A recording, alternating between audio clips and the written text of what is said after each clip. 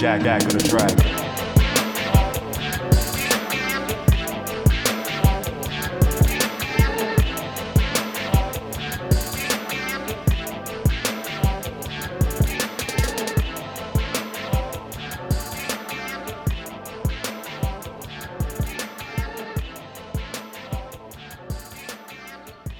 We're back like we never left. It's another episode of the podcast that no one asked for.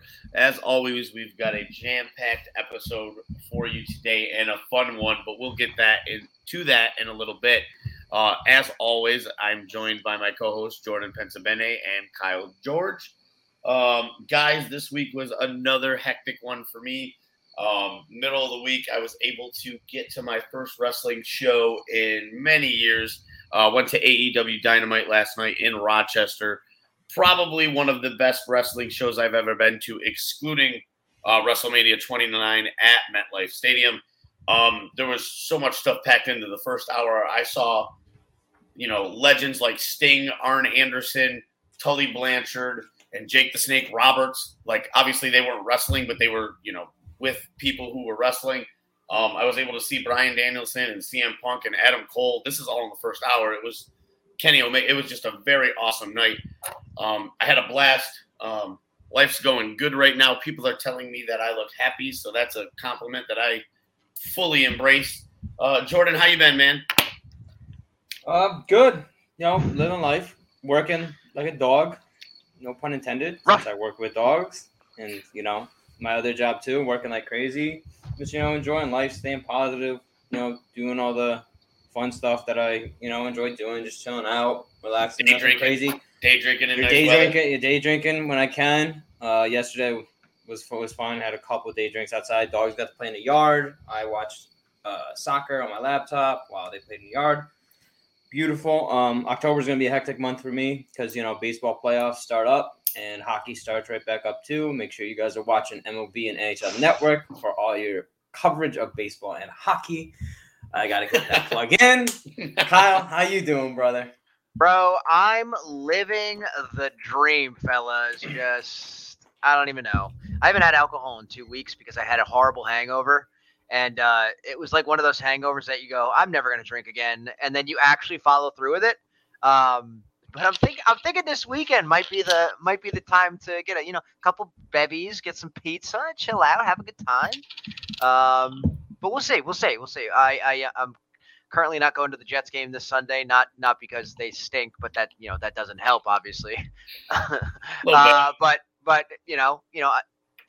don't know, living life, guys. That's really all I got. Well, speaking of the Jets, I think we'll start out the show with a little Jets heavy info here. We've got our special guest and our new contributor weekly, our new segment, everybody's favorite person missing from the timeline. We've got Keats, man of Keats Heats, bringing you the flames in regards to what's going on with the Jets. What's going on, man? Hey, guys. How you been? Appreciate you having me on. Keats! We're living. We're trying not to let the Jets affect us too much. Some of us are better at that than others, but we keep moving on. So first thing I got for you, Keats, obviously, we heard your takes on Corey Davis and Joe Douglas, so we don't want to, go in a circle here. But, so far through 3 weeks, obviously it's not what I expected from this team. So what are what's your heat when it comes to the first 3 weeks for the Jets and going into week 4 against the Titans? Well, definitely.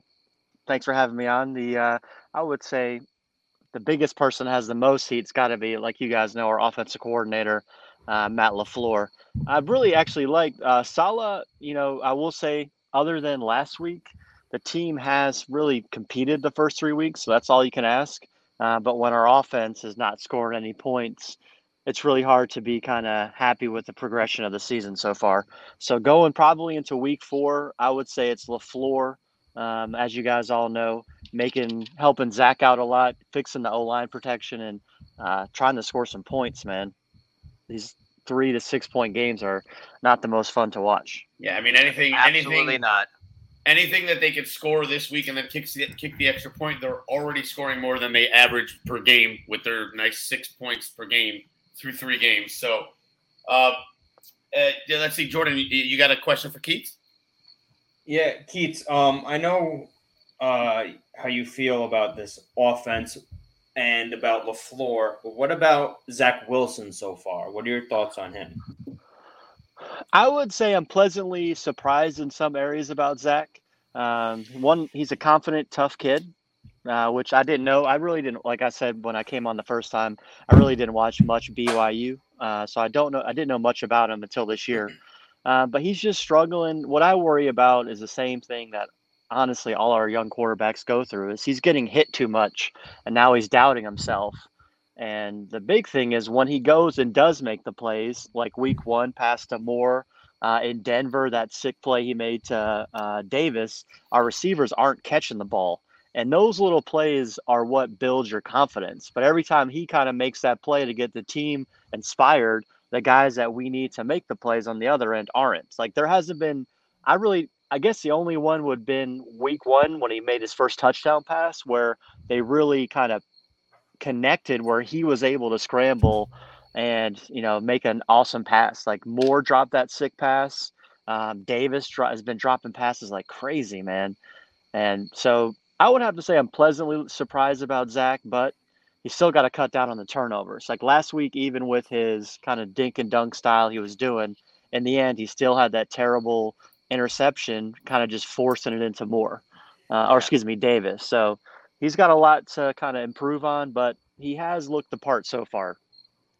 Yeah, it's kind of crazy when you think about it. In BYU, he threw a total of 7 interceptions his entire college career. And he's already thrown 7 interceptions, through 3 games in the NFL. That's kind of just crazy when you think about that, because we always talk about that, right? Keats, like Sam Darnold, when he was coming in the league, turnovers. He was turnover prone in college. So when he come to the league, he was turning it over again. So people are like, well, that's what you expect. But you never really see the guys in college who just don't. The same thing with Trevor, right? Trevor never turned it over. And it's just like one of those weird things when, the exact opposite happens where a turnover-less QB ends up becoming a freaking turnover machine in the first couple of games. I mean, granted, he might end the season with, only throwing 3 more picks. That means seen, but still, it's kind of crazy when you see that kind of opposite effect.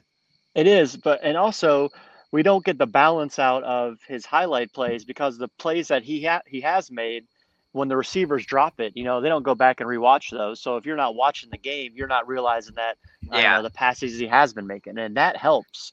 But what I worry is we're really just putting the entire offense on Zach. And a lot of our offense is dictated on over the middle plays. And, they're just sitting on those routes. So LaFleur, he's got to really step up because I don't see an offensive coordinator yet from him.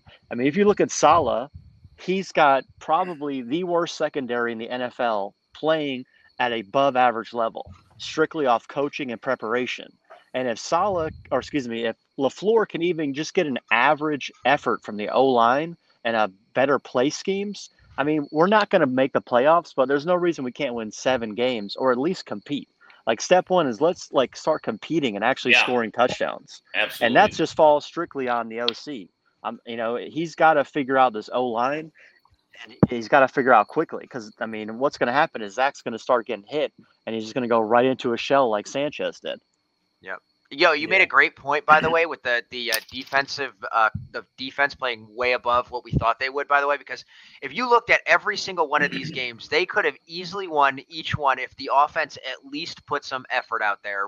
The reason the score on both of the last 2 games was, in the 20s, right, is because the defense was out on the field for what felt like, I don't even know, 45 minutes almost, because they were just getting the Jets offense would come out, they'd go 3 and out, or they'd go, a 4-play drive and then it would stall or whatever may have you, right? So then the defense would have to come out and then you'd have, Denver running the ball for 14 plays down the field and then they would score, right? So that was kind of like a great point you made where we're getting this incredible above average effort from the defense. And if you have, that offense churn out maybe 17 to 20 points, you're probably 2-1, or maybe even 3-0 through the season at this point.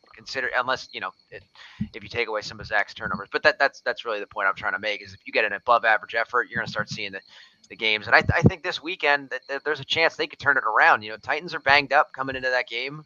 They're going to be without their top 2 receivers. And their defense is bottom 3rd in the league. So if the offense doesn't get going, this weekend, oh man, it's going to get real ugly for LaFleur real quick. And Kyle, to kind of piggyback on what you were saying there, and the Titans' O-line is not been good this year. They've been terrible. I think Tannehill, to continue what you're saying, I think Tannehill's been hit almost just as much as Zach over the course of the three games that have been played. They don't look good this year, to be honest. No, and this is a prime time for the Jets. Maybe it's hard to call it a get right game for the Jets, because usually the Jets are a get right game for teams. Yeah. But with Julio and AJ Brown possibly missing this game, and if the Jets could just show some offense, and it's crazy to think even I agree with what Kyle said. If we had some offense in any of these 3 games, and I mean in the aspect of, because I'm not typically positive when it comes to the Jets. If they had some offense, they very well could be 2-1 or 3-0. They really could. There's no reason that Zach doesn't play so badly in that game against the Patriots. They easily win that game. There's no doubt in my mind. The funny thing about the situation this week is that it's going to take our entire wide receiver core being injured for them to finally elevate Mims. And I'm not the biggest Mims guy, but I will say this about him. He's the exact type of receiver that Zach needs. Zach needs tall guys to fight for wins. Yeah. All we're doing, I don't know if you saw one of those plays someone shared it, where we ran a play on 3rd and 4, where we had all 3 of our small wide receivers run a crossing route. And it's it just gave me images of Brian Schottenheimer. So this will be fun. I do this week's going to be kind of interesting if Moore's hurt, Crowder's hurt. I don't know. Maybe Cole. Crowder's I don't know supposed the to rest be back, of that. though. Yeah. But Crowder might be back this week. If it I feel like we've been saying that for 2 weeks now. Yeah, I think Crowder is. But if it forces them to elevate Mims, if he can take advantage of this situation, he can. I mean, just earn your keep, because he's exactly the type of receiver we need. Just fight for balls, because it's as much as it's hard to always hit guys like Moore and Berrios, because they're not the type of receiver. They're more of they need guys like Davis and Mims to space everything out, so then Moore can come in and attack. The Davis thing is kind of annoying too, because he was very reliable when he was in Tennessee, and he kind of said it today, which I thought was an interesting quote, where he was like, there's a lot of pressure on me, kind of not like there was in Tennessee, because I had AJ Brown there, and I had other weapons around me. I had Derrick Henry there, so they didn't need to rely on me. These guys kind of need to rely on me. I'm paraphrasing a little bit. He reminds me. I mean, remember when we got Braylon? Braylon couldn't catch anything, and he reminds me a lot of Braylon. And, but Corey, I will at least say he's a team guy, and he accepts his role. And he just got to. If he it's the same as Zach. If he starts making 1 or 2 of those plays, the confidence comes, and that's what I just feel like our team has been lacking on the offensive side, is that one play where it's not where the game is over. It's in the first or second quarter where Zach makes the play and they actually catch the ball. Yeah. And they're like, holy oh my God, this is the dude. Holy shit, we're in the red zone. He didn't that play against Denver where Zach rolled out, threw it downfield. They would have been on I think the 8 or 9 yard line. I think it was the line. It was there. And another thing is, if you watch Denver, we're the only team that doesn't use the deep ball as a defensive pass interference weapon. No, everyone else in the NFL, it's their offense is, I'm going to throw a bomb. You're either going to catch it or it's going to get LaFleur is. I think he's got to take a step back, look in the mirror, and say, I don't have Aaron Rodgers and I don't have Kyle Shanahan. I can't utilize my brother does or my former mentor. I have to figure the guys I have. I might hate Mims. He might not be able to run any routes, but there's no reason when you cannot score to have a guy at least that looks like Mims not running routes. The team isn't good enough. You can't convince me that. Yeah. If we're talking about the Packers or you're talking about the Saints or the Bucks, I'll listen to it all day. We can't score a touchdown. All hands on deck. Yeah. I want to touch we're not on running plays to Croft or whatever our tight ends are. Like, get rid of those Damn guys. right. Yeah, and by the way, Kenny Yeboah, after scoring 2 touchdowns, the Jets really thought he wasn't talented enough to make that Exactly. rotation. That guy That's another literally player that yeah, he may get called 100 up this yards week. 100 yards in a preseason game, guys, and 2 touchdowns. That's like unheard of because guys don't get that much playing time, right? Like that's just Like, it insane. can't legit. It can't get any worse. So why not Yeah, just try like, something else? Like, it's not like first of all, you roll out like the problem with the Jets offense not only is just the offensive line, right? Like that's just abysmal. That like I've never seen such a poor display of good talented guys put together on the field, right? The Jets offensive line, you read their names, right? You should sit here and say, wow, they should not be, letting up, 60% of the pressure in the game on Zach's dropbacks. You just wouldn't think that because you got Morgan Moses, you got Elijah Vera Tucker, you had Mackay out there, and they just don't look like they've gelled at all, which I think Salah alluded to in one of the pressers recently. He says he's just, he doesn't think they're gelling the way they, were expecting or whatever, something like that. I can't remember with the exact quote. I'd have to find it. But the other problem now is you're funneling the offense through Corey Davis, who's now with no number 2. This has always been the problem with the Jets, right? They've never had a number 1, never had a number 1. Now they got a number 1. They don't have a number 2. Who's the number 2? He's playing in Carolina. Exactly, and that's the thing is, so the defense is going to sit here and say, well, we know he's getting the ball. He's the number 1. And then the number 2s aren't good enough to be number 2s running out there. Like Elijah Moore, no offense, Elijah Moore hasn't even solidified himself as number 4. That's the point I was going to make. I'm not trying to he's call not even him a number out. 4 in my opinion. And you have Mims, right, who when he comes in is only making plays. I think that at this point you gotta throw away that pride and just throw him out on the field and see. Like I'm a big prove it guy, right? If you are judging based on practice and you're not giving him real life game situations to go out and prove, because everybody elevates on game day. There's just another gear you switch into. Practice is practice. You're going about 75, 80%. You can tell me he has a good practice all he wants, whatever, or he has a bad practice all he wants. But when he's out on game day, is he making plays? Is he running great routes? Is he crisp? Does he know what he's doing? That's the other thing is I think LaFleur and Salah are kind of doing that stubborn Shanahan way where they're just kind of like, oh, know the playbook, you'll get your turn, whatever. That's just ridiculous. Get the guy on the field.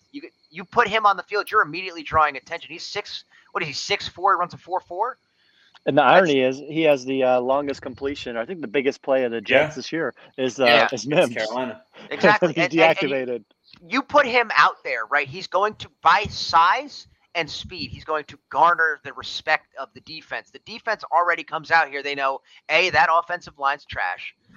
And then they know that outside of Corey Davis, who's catching the ball, who's running those routes that's going to get open. They're not scared. Nobody's scared. And they also know that everything's going to be 15 yards and in. So they just man up, blitz the hell out of Zach. And it's just frustrating about LaFleur as I just see Brian Schottenheimer. I see the same way he came up in the NFL. I mean, he might be a good guy, but this job is a little bit too big for him. And he hopefully will improve throughout the year because right now he's not ready. And you can tell Salah has been a defensive coordinator based on he has taken kind of the same quality of talent on the defense, and they look well coached. I mean, they're still not elite, but they're not making dumb, embarrassing plays where the offense is just a comedy of errors. Like it's either our quarterback's getting drilled, we have no running game, or when he runs for his life, they drop the ball, and that's strictly all coaching. So that's obviously going for the first 3 weeks, as we alluded to. That's the hotbed topic because if it stays like this, you can't bring LaFleur back. But it's going to be tough because that's his best friend's little brother. Right. Yeah, that's the problem though. When you hire friends, right? That is the exact problem. 10 crack commandments. And the thing with friends is that you have to have that level of respect, level of brotherliness, and whatever. But when they let you down, that's a new one.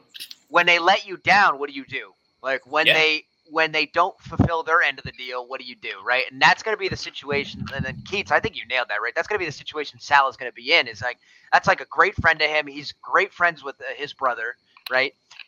If by 9 games, 10 games in, the offense is still averaging 6 points per game, you have to make very, very challenging and tough decisions. Which honestly, I wouldn't put that on anyone.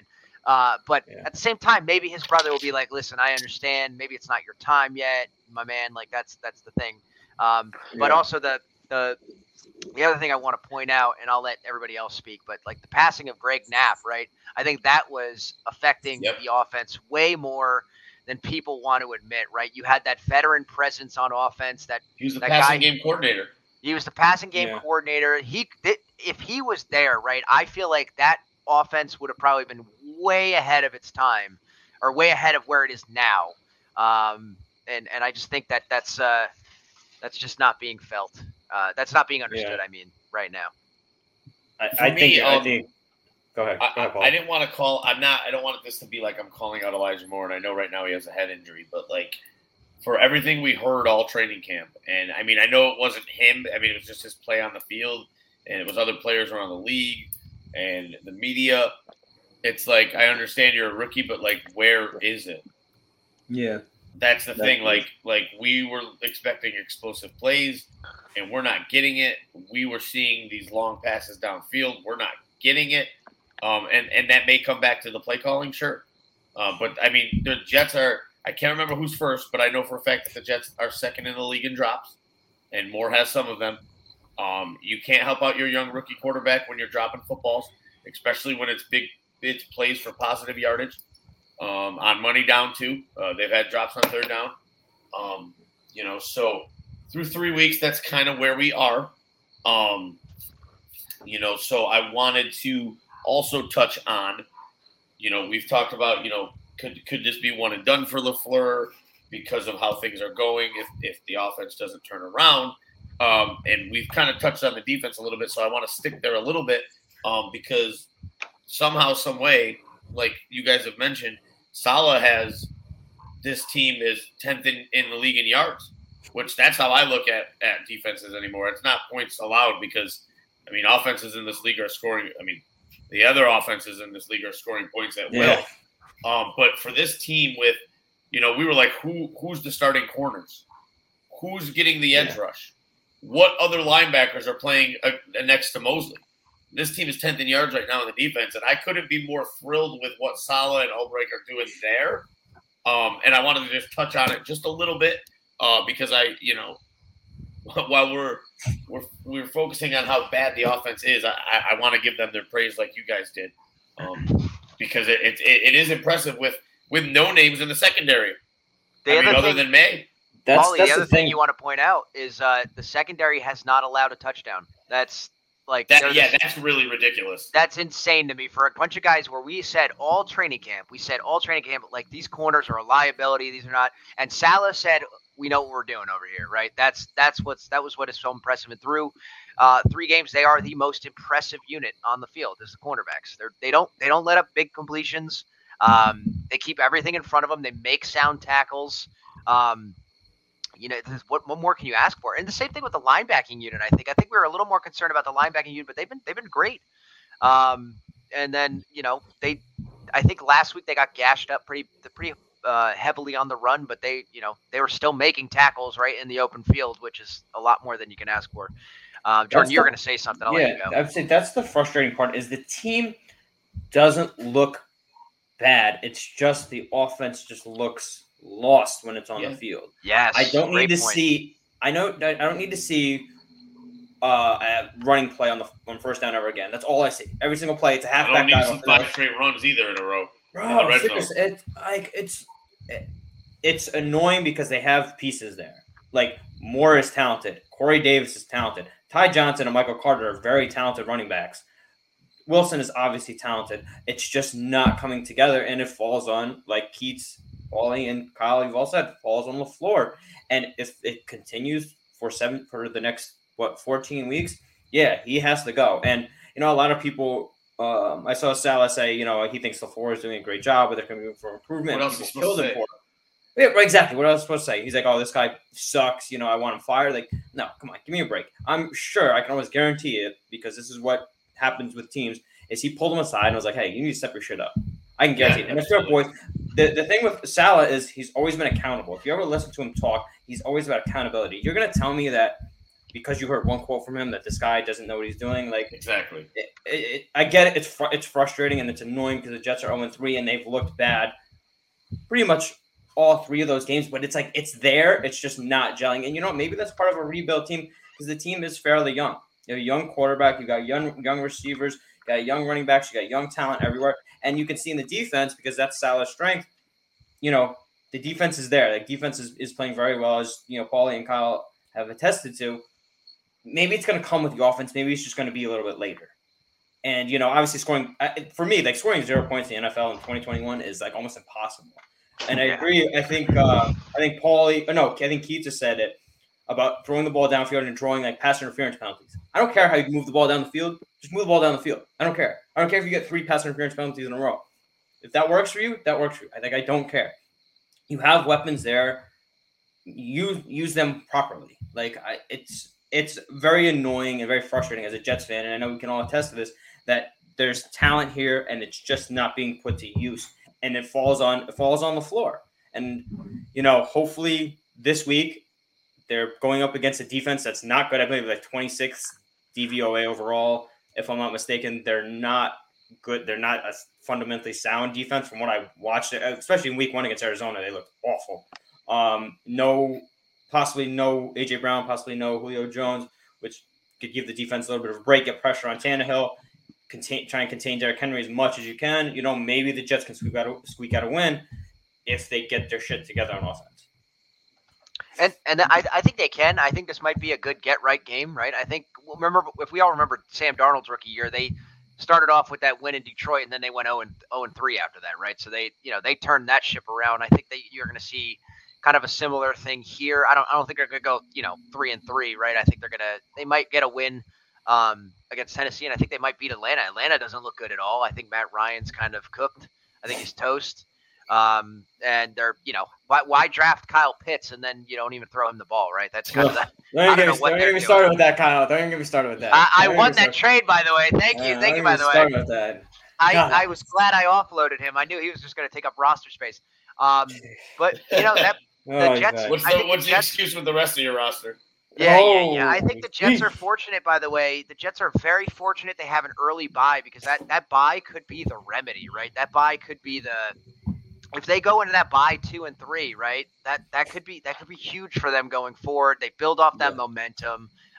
They correct things during that week off. They understand what the mental errors are. Because sometimes, we talk about this stuff a lot, right? Like think about you go from the games on Sunday, and then you come in Monday, you have the film, and then you have to sit here and try to correct this within 5 days before you get back on the field, right? That's a lot to ask in general. Like I don't know how many adults can kind of remedy a situation that quickly. I mean, in my line of work, sometimes stuff takes 2 to 3 days just to get a freaking email back, right? Like that's just kind of how life is, right? So I think that bye comes at the right time, and if they can kind of get that thing steamrolled, they can really take this home. We should probably move on from this topic. I think we've probably, it's enough Jets talk. That's enough Jets talk from this podcast. Paulie, I'll segue this one. Oh, all right. Let's. You look tired. I wanted to give you a breather. I am tired, not gonna lie. So I appreciate you, giving me some bench time. You know what's not tired? G-Eazy's new album. Paulie and I have had the pleasure of diving into it. First of all, I just want to give everyone a disclaimer. I thought G-Eazy kind of fell off. I was kind of a big fan of him early on. I thought he started stinking it up a bit, and I was just like, oh, this guy's just a generic rapper. But if you had told me at the beginning of the year that G-Eazy would drop a better album than Drake, I would have laughed you in the face. And you know what? He goddamn did. Let me tell you why. This past weekend, he dropped the sequel to his original debut LP, These Things Happen. He dropped These Things Happen 2. And it is about, give me 1 second, I want to get the official number of how many tracks it is.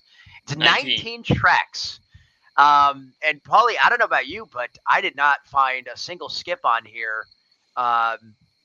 First, let's before I get into my thoughts, I could probably go on for an hour with this, but let me get your thoughts on the album. Let's get a quick rundown for you.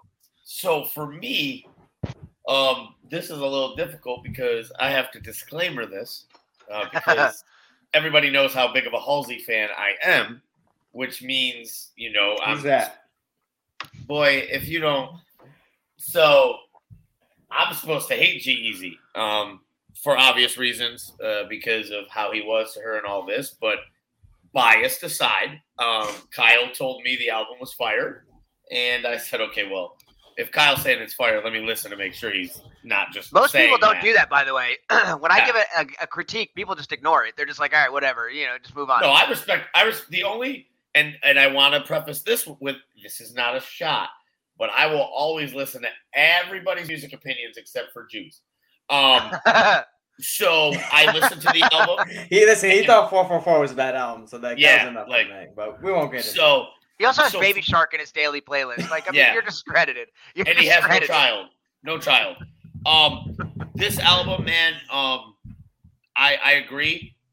No skips. There are a few tracks that have references to Halsey too, and you might not catch them if you don't know the story. But I obviously certainly did.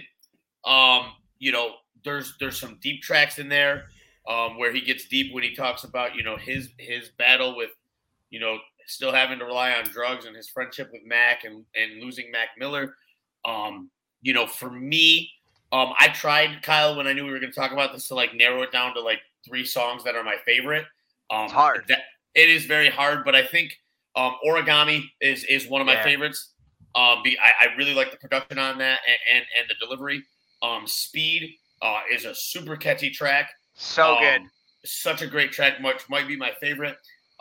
Then Wanna Be Myself is a really dope track as well. That's a really deep track, like I said. And then I Me and Myself is kind of a twist on the big hit he had with Halsey, which was Me, Myself, and I, which you can kind of tell he's saying it's I, Me, and Myself now, than them. But just all in all, and this is gonna come from me, Kyle, and this might floor you. And Jordan and Keats, because I mean we're in the group chats together, and you know how I feel about Drake and his last album, and how I liked it more than other people. And this pains me to say this about G-Eazy, but I like this album more than Certified Lover Boy, and that's the God's honest take for me, man. That's honestly, that's fair, because that coming from you, that means a lot, because you were very adamant about Certified Lover Boy. I was like, always saying I didn't think it was a great track. I didn't think it was a good album, whatever, that and the third. But it's funny when you listed off your favorite tracks on this album, because 2 of them are actually up there for me. So Speed, the Origami is up there. These Things Happen Too. The title track is absolutely stellar. It starts the album off with a bang, in my opinion. I thought it was an absolutely great intro, where it's a bit of braggadocious, along with a little bit of introspective. And one thing I really liked about this album overall, right? G-Eazy's 29, so that was weird for me. He's the same age as me, and I swear to God, this dude looks like he's 50. But that's what all the alcohol and drugs does to you guys. That's. But speak for yourself, what's crazy? What's crazy about this album is I did not expect, because we've heard the last couple of G-Eazy albums. He wasn't very introspective. He's just kind of doing that mainstream kind of stuff where he was just trying to make pop records that would just make him a lot of money, and that's what people do, right?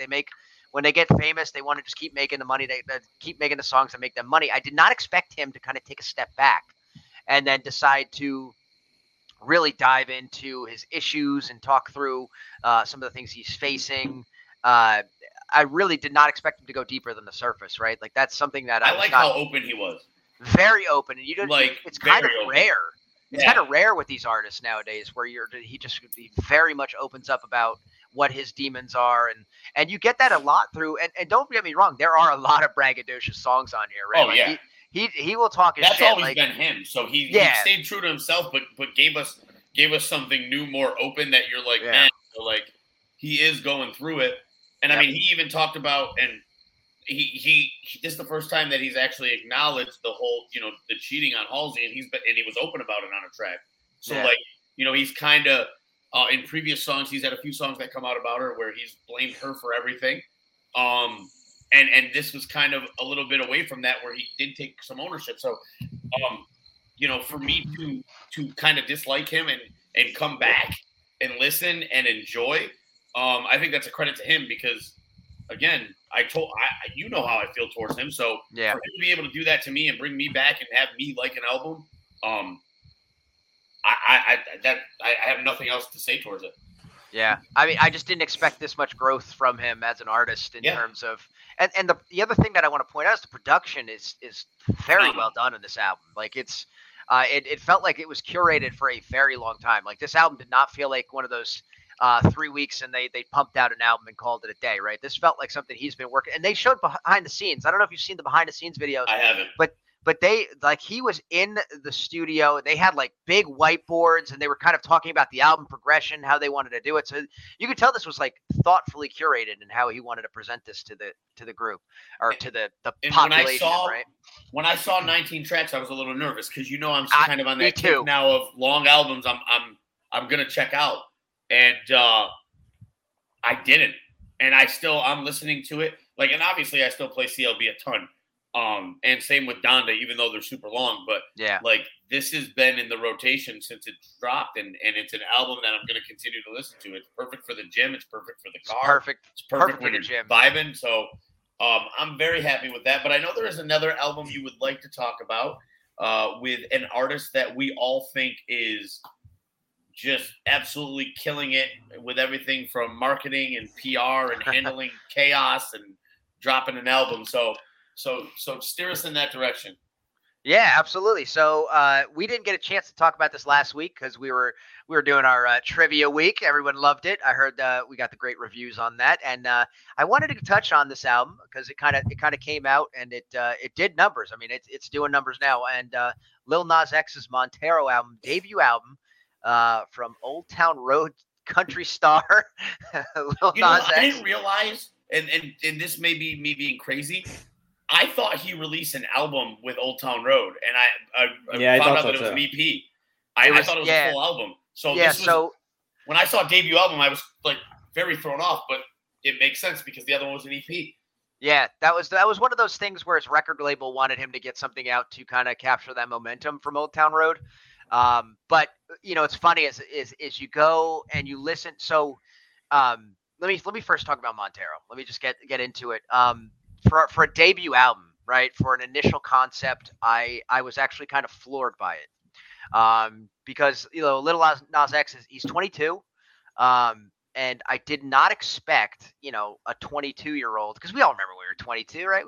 We weren't I was not making albums. I can tell you I was not making albums at 22. You're right. Yeah, no, I and the latest hits from Jordan Pensabene.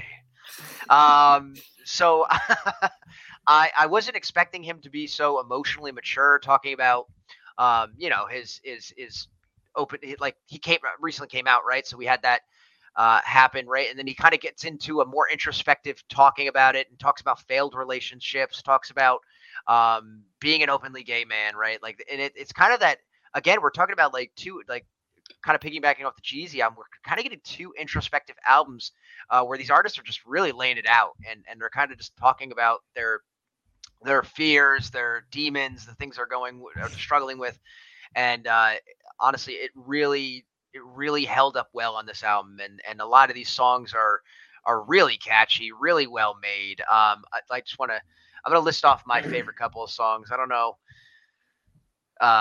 if anybody else has any favorite songs, but I'm going to start off with, first of all, I haven't listened to it in full. I've listened to some tracks, and that's a fail on me. I've for some reason I've been so busy during the day that I haven't been able to play music while I'm working, which is not my routine. So I'm behind on a few albums. So, but we'll get into a discussion about Lil Nas X and how genius he is. And I know I want to get Keats in on that, but we definitely we'll go back to your songs for sure. But so the album opens up with kind of 2 out of the 3 songs were kind of the mega hits, right? We had Montero and then, Industry Baby. So those are the kind of the buttery smooth opening tracks. But the album, he starts off with Dead Right Now, which I think is a fantastic track talking about past relationships. And it's kind of a monotone sound, monotone voice, but he's really selling it. Very good, catchy beat, great production, right? And then he goes into one of my favorite songs I've heard this year. That's What I Want. I don't know if you guys have heard it. Love it. but it's that song I have heard. That song is it's a banger, right? And it's just so catchy, absolutely. and it's so funny. My girlfriend started, because I sing it all the time. My girlfriend started singing it like next to me today. She's like, I heard that, right? And then it goes into Scoop, which I've heard him tease, right, for a long time. And it was one of those tracks where you know when an artist teases a track, you're like, oh, I know, I'm gonna vibe to that. That song came on, I was like, ooh. I was dancing, twerking in the gym, whatever. You know what it is. Hey, listen, I am not ashamed to dance at the gym. I do it all the time. If I'm feeling good and I'm getting a good workout in, you're gonna see me dancing in the corner for some reason because the music's vibing. I'm feeling great. That's what happens. Jordan, don't make that face. Don't make that face. You haven't stepped foot in the gym. Don't hate fun, Jordan. Don't hate fun. The only gym you've stepped into is Jim Beam. Yeah, so what? No, I don't respect my privacy. Respect my privacy. Respect my decisions. Me and Jim Beam get along great. Yeah. So the thing with this album, by the way, is it starts off very high and a lot of high BPM tracks early on, and then it kind of mellows out towards the end, where you start getting more of those very, very deep, slow, introspective tracks where he's really laying into. He's talking about himself, all the past relationships. Where does he go from now? How is he dealing with fame? Overall, right. And I feel like we should have given ratings, by the way. I want to give my G-Eazy rating. I give G-Eazy an 8.5, 8.5 out of 10. I give Montero a 9 out of 10. Paulie, you didn't listen to it. Jordan, did you listen to it? Yeah, can I give my G-Eazy rating? Yeah, give me your damn G-Eazy fucking take number. Now, you said what for G-Eazy? I said 8.5. I feel like it was a 9 because when it came out, it was like, oh my God, it's so good. And then I kind of settled on an 8.5. I am going to give it a 9. Wow. I respect that. Like I said, it's just, there's nothing I can hate about it. Like even the content that I should hate about it, I don't, because it's part of the story that he's telling. So right. I give it a 9 and I'm thoroughly and very impressed.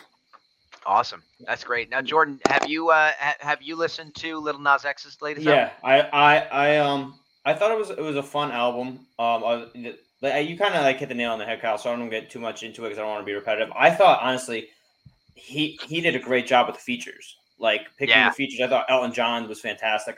My favorite track on the album is with Miley Cyrus, the "Am I Dreaming" one. The last song was really well done. I'm a big Miley Cyrus fan when she's on features and stuff like that. I think she's very, very talented. Yes. I loved all the features that he put on there. I thought he picked the right ones. Obviously, Meg Thee Stallion on there, Dollar Sign Slime was. There's a lot of big names on here, by the way. I think he did for a debut album. I thought he did a fantastic job with that. I thought I wasn't expecting much.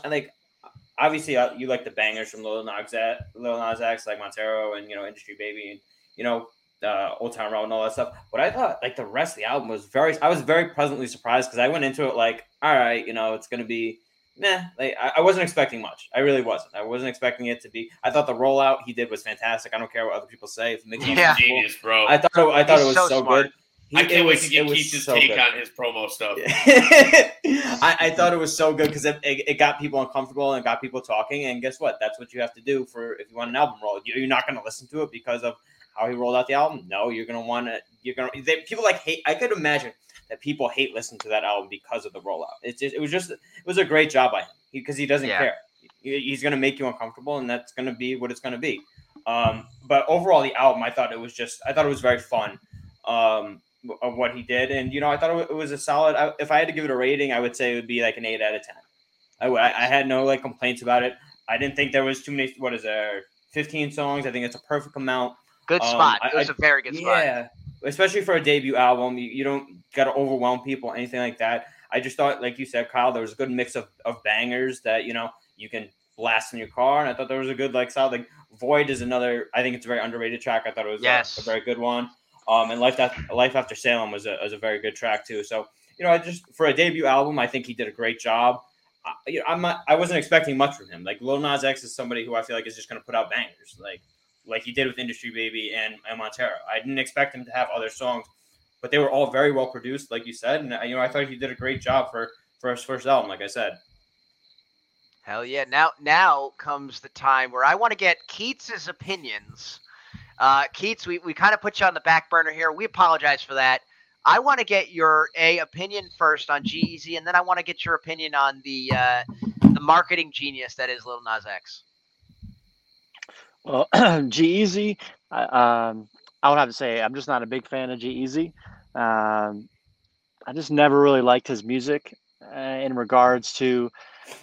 Him and Machine Gun Kelly always just came across as guys that didn't know what their image is.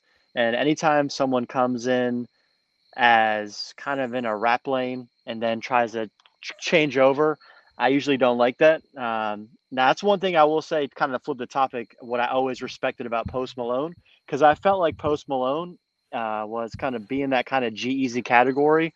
And I remember actually you, Kyle, because you were hyping him up for a long time, and I never believed you. And he's someone that kind of he really has always kept true to his sound, and like his last album is incredible.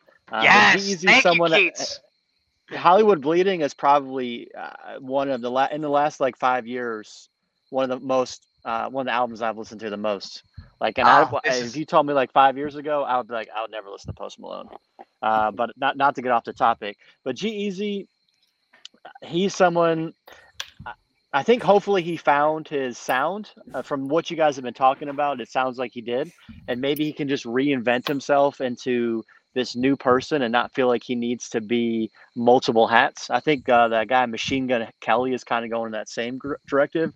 But the more important topic is Lil Nas X, because I see just in how he because to me Lil Nas X is the next generation of late teens to early 20s that understand the internet and branding in a way that we, especially my age, and you guys are younger, but even your guys' age, we didn't really grasp. Like a 15 to 18-year-old already knows how to like brand themselves. And Lil Nas X doesn't need anyone. And from his first song of Old Town Road to being smart enough to really, it's a country song and it's a rap song, and they have to play it everywhere. And then to kind of use that and everyone calling him a one-hit wonder, but having enough of him belief in himself to make his own sound. And this might sound crazy, but I really think he can mold himself into not exactly like, but the same kind of mold that Frank Ocean has. If Lil Nas, and I don't mean so much like the music, but I mean if Lil Nas can allow himself to keep the industry away from him, he really can. I mean, it's amazing. Like he can create this brand that people will always come back to. Like anytime Frank drops an album, people are getting it. And I think Lil Nas X has it. And the main thing about, I think he has enough power to make his own way in the industry. And that's what's impressive to me. And that's what I see as a 22-year-old. He's already figured out like that side and not needing the industry, not needing that kind of like fake pub. So he's someone I've always been impressed with just by his whole kind of creative person. And if he keeps honing his sound and expanding it so much, because I see it, like he's someone that, you know, you could see in 3 or 4 years completely sounding different, but true to himself, especially as he grows. So he's someone that he'll be around for a long time, man. Keith, what did you think about the album rollout itself of Lil Nas X, like the pregnancy thing and like him kind of, you know, doing that stuff? Was that for you, or that was just you thought that was a good idea?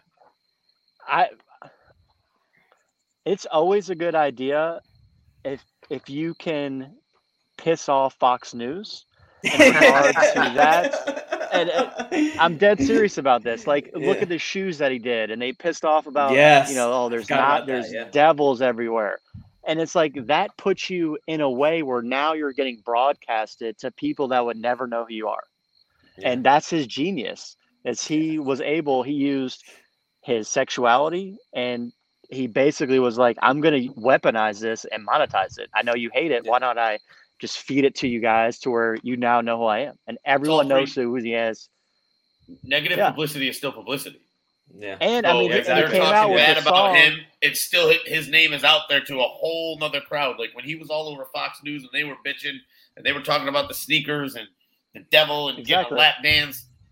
They're still talking about. But the thing is, that's funny is his first song was so genius that it crossed over into those people's type of music. Yep. To where Yeah. then they heard the song and they're like, wait, Yeah. is that the guy who my kids were playing in elementary school? Oh, now he's doing this. I mean, that's what I Yeah. always think is incredible about him. Is like Yeah. just how he branded himself so quickly from not just being like, because he could have easily just been that one-hit wonder. Hey, remember that guy who made that Old Town Road song that was like a rap Yep. song and a country? But he manifested all that. Yep. And I mean, literally, Yep. if he can just keep the energy and stay true to himself and keep that marketing team around him and don't let the labels get to him, because nowadays you don't even need a label, and Right. I mean, he'll be here. He's projecting to be someone that's going to be here that you're going to know for the next 10 years. He's got staying power. He really does. Yes, Yeah, and he that's did, hard yeah. to do in this day and age with, music just comes and goes in a way that's never been. I mean, with Spotify and streaming, like it's hard to even like the big albums of the year, Drake and Kanye, they still Yeah. don't even have the staying power as an album that would have came out in even the mid 2000s. Now it's just like it's good for a week, maybe two, then it dies down, and then it's on to the next one. So it's more how your marketing can stay around. So Lil Nas Yeah. X, he's going to be around here for a long time, man. Yeah, man, I agree. But it's time to get into That was everybody's. What? I was gonna say that's a Keats Heats music edition. Yeah, right. He's gonna be around for a long Edition. time. That's a We- Keats we- Heats music edition.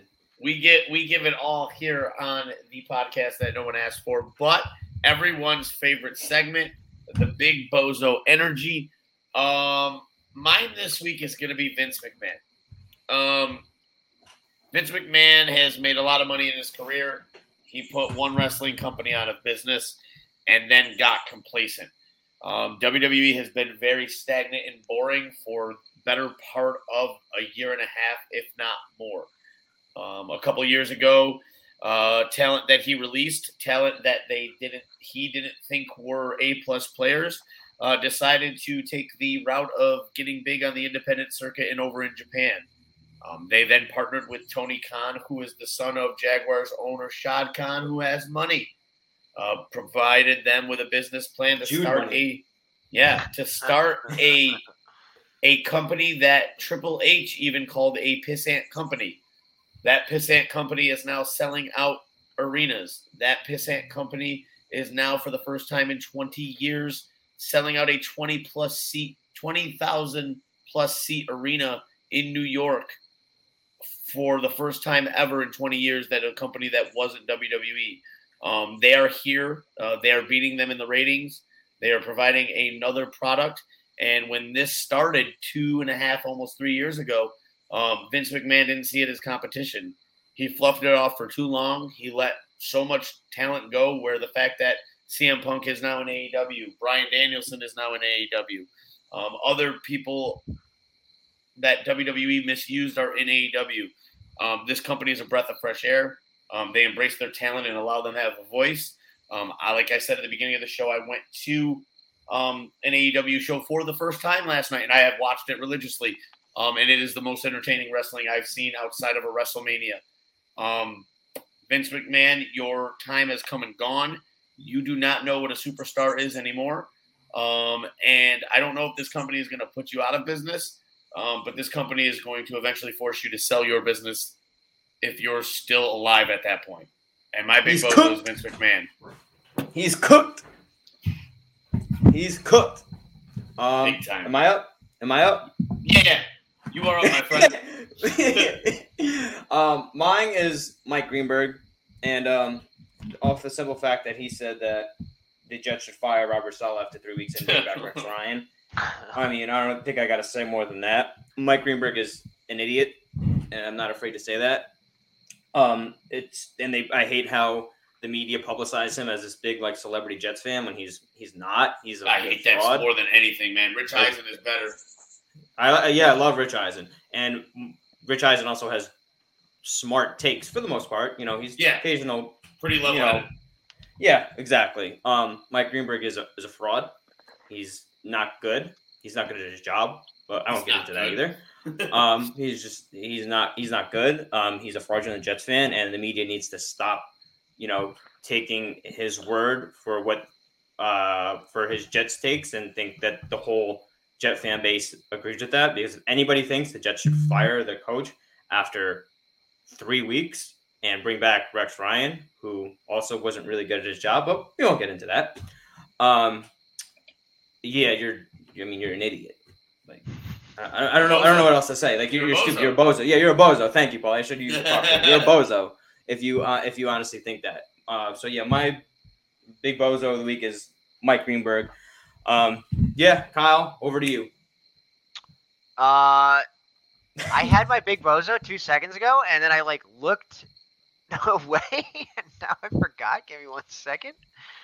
Why don't we toss it to Keats then? Go ahead, tell me what Keats, the hell just happened. Let Kyle get prepared for the show that we've been recording for 55 minutes, and no, it's not that. My short-term memory just disappeared for some reason. Right. I'm gonna go with. Go ahead, let Keats no, go it's now. Too late. You can't just throw it to Keats and then take it away from him. Sorry. Go ahead.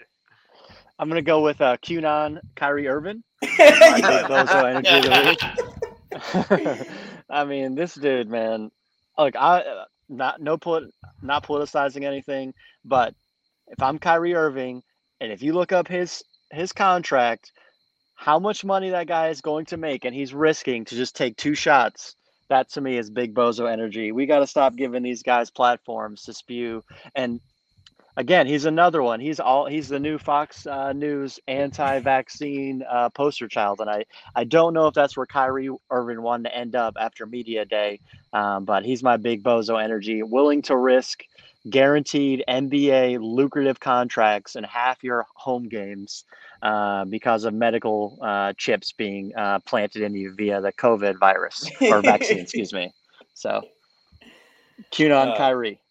QAnon Kyrie. Kyle, are you ready? No? Yeah, I'm ready, Paulie. Cut your goddamn bullshit, bro. My big bozo of the week is Amazon Games. Yeah, this is a shocker, right? So, Amazon Games recently launched a new video game this week called New World, and they decided to not have enough servers up, which resulted in thousands of people sitting in queue times of 6 hours long. And as you can tell, if you buy a $60 game and you have to sit in a 6-hour queue to play it, that's not fun. Do you think someone actually sat in it for 6 hours, though? Sorry to interrupt, no, I don't crazy, think anybody sat in it. I know my one friend said he left his game on all night one time just so he could play in the morning.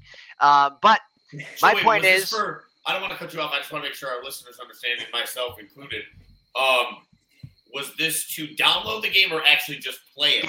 Get in it. Oh, good Lord. So to give you an idea, they have data of how many people are going to buy it. They had pre-orders. They had tangible numbers of how many people are going to log in day one and play this game. Then you just should double it. Buy double the servers and then load them up. And now they had that issue of they undersold it. Then now they're getting review bombed because they did too few servers. Now they got to add more servers, and then now you look silly. You look underprepared. So Amazon Games, like NBA 2K, man. That's my big bozo is Amazon Games. All right, Kyle, you are the gift that will always keep on giving. He sounded so uninterested at the end of it. That's my big bozo. Yeah, fuck you guys. That's my big bozo. Dude, I gotta monitor my fantasy team tonight. We're gonna go sweep the league this now. Kyle, you're like 0-12. Yeah. there's I don't know. We've got some weird ass scoring in our league where you can get 2 wins a week. I don't know what's going on, but Kyle's you have to have higher than the median average score. You have to score higher than Kyle and you get a win, basically. Did you guys have seen how the numbers never make sense, right? Like my team is projected to be 100 points each week, and then the games are played, and if for some reason you got guys who are featured players, all of it just going 2 for 7 in catching, and you're just kind of well, what is your purpose? Why are you here? Listen, at least you didn't take Mike Gesicki in the 4th round. Kyle, that should be a dub for you. At least I didn't trade for Kyle Pitts. Trading for Kyle Pitts makes more sense than drafting Mike Gesicki in the 4th round and then starting Tyler Croft over him. That's some Matt Millen. My shit. strategy, both drafting and trading, was sound. Sean's made no sense. I don't know. I look at Sean's team and I'm just what is going on over here? Yeah, I think he looks at the same thing and says the same thing about your team, Kyle. Why don't you shut your goddamn mouth? Why don't you shut it, filthy whore? Anyway, that's the show, ladies and gentlemen. That's the show this week. Keats, we love you. Thank you for coming on. Thank you for giving your heats. It's dark where you are right now, but I can see you smiling through the phone. I love that he's outside doing this. I know. That's good comedy. That's good. Not comedy. Good content. Why did I say comedy? I'm lost. I don't know. Paulie, this is why you should take over. I'll take over here. Oh, Jesus. Before we end the show, we just want to let you guys know we have a very, very big guest coming on our show next week. Jets fans, you know her well. She used to be Jets. What do you say, Jets reporter or Jets host? Is that? She was with the social media team. She did hosting. She did shows. She did media content and everything for the team. Yeah, Alex. I don't remember what her exact title was. Yeah, yeah. Go ahead, Keith. No, go ahead. I was going to say she also was EA's #1 nemesis. Yes.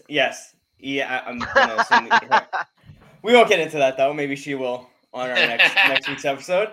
But she was also she also worked with the Mets too, and not to brag or anything. That she also went to the University of Iowa and was a Hawkeyes reporter as well. So. All right, cut the show. No, but we're really excited to have her on. She seems very excited to come on next week. It's going to be a fun show. She's going to tell us about her journey. What she's doing right now and everything. It's going to be a blast. So I hope you guys tune in and listen to it because it's going to be a lot of fun. Paulie, Kyle, Keats, any last words for the people? Make sure you're tuning in to everything on the Ascension Podcast Network, not just the podcast that no one asked for. Make sure you're tuning into the Middle Initial Podcast with Andrew L. Case, Jude A. Jackson. Why don't I know Kev's middle initial? That's on me. This doesn't exist. Yeah, we don't know Kev's middle initial. And I Kev thought Lewis. Was one. Kev Lewis, also all in with Kev Lewis. It's probably like something random like Randolph. Maybe he doesn't have middle name. Aloysius. It's Aloysius. Maybe he doesn't have middle name. My dad doesn't have middle name. Anyway. Okay. All right. Whatever. Thanks, guys. Thanks for making me sound like an idiot because you two both decided just to be silent after I said that. You do that just on your own. Don't worry. No, I said maybe he doesn't have a middle name. My dad doesn't have one. And you just, all three of you were silent and were just like, wow, you're an idiot. Like, cool. Thanks, guys. Thank you for tuning in. Next week, I'm looking forward to having Alex on. I have one last thought I want to add. Oh, God. Can I finish my thought? Guys, it's sound advice. Always wash your hands and flush twice. Thank you. Okay. Anyway. So, back to what I was saying. And that's our show, folks. Very excited to have Alex Jama on next week. Get home safe. All right, Kyle won't be here next week. That's He's basically fired. my decision. Is this competitive Paulie coming out? Goodbye and good night. All right. Keith, you got any last words for the people? Always. Thanks for having me on. Always love being on the show. And to everyone out there, it's not worth arguing about the Jets. Have a fun Sunday. See you guys next. Take care. Brush your hands. Stay tuned for Keats during the week coming after the Jets loss or win, but more likely a loss. Jack on the track.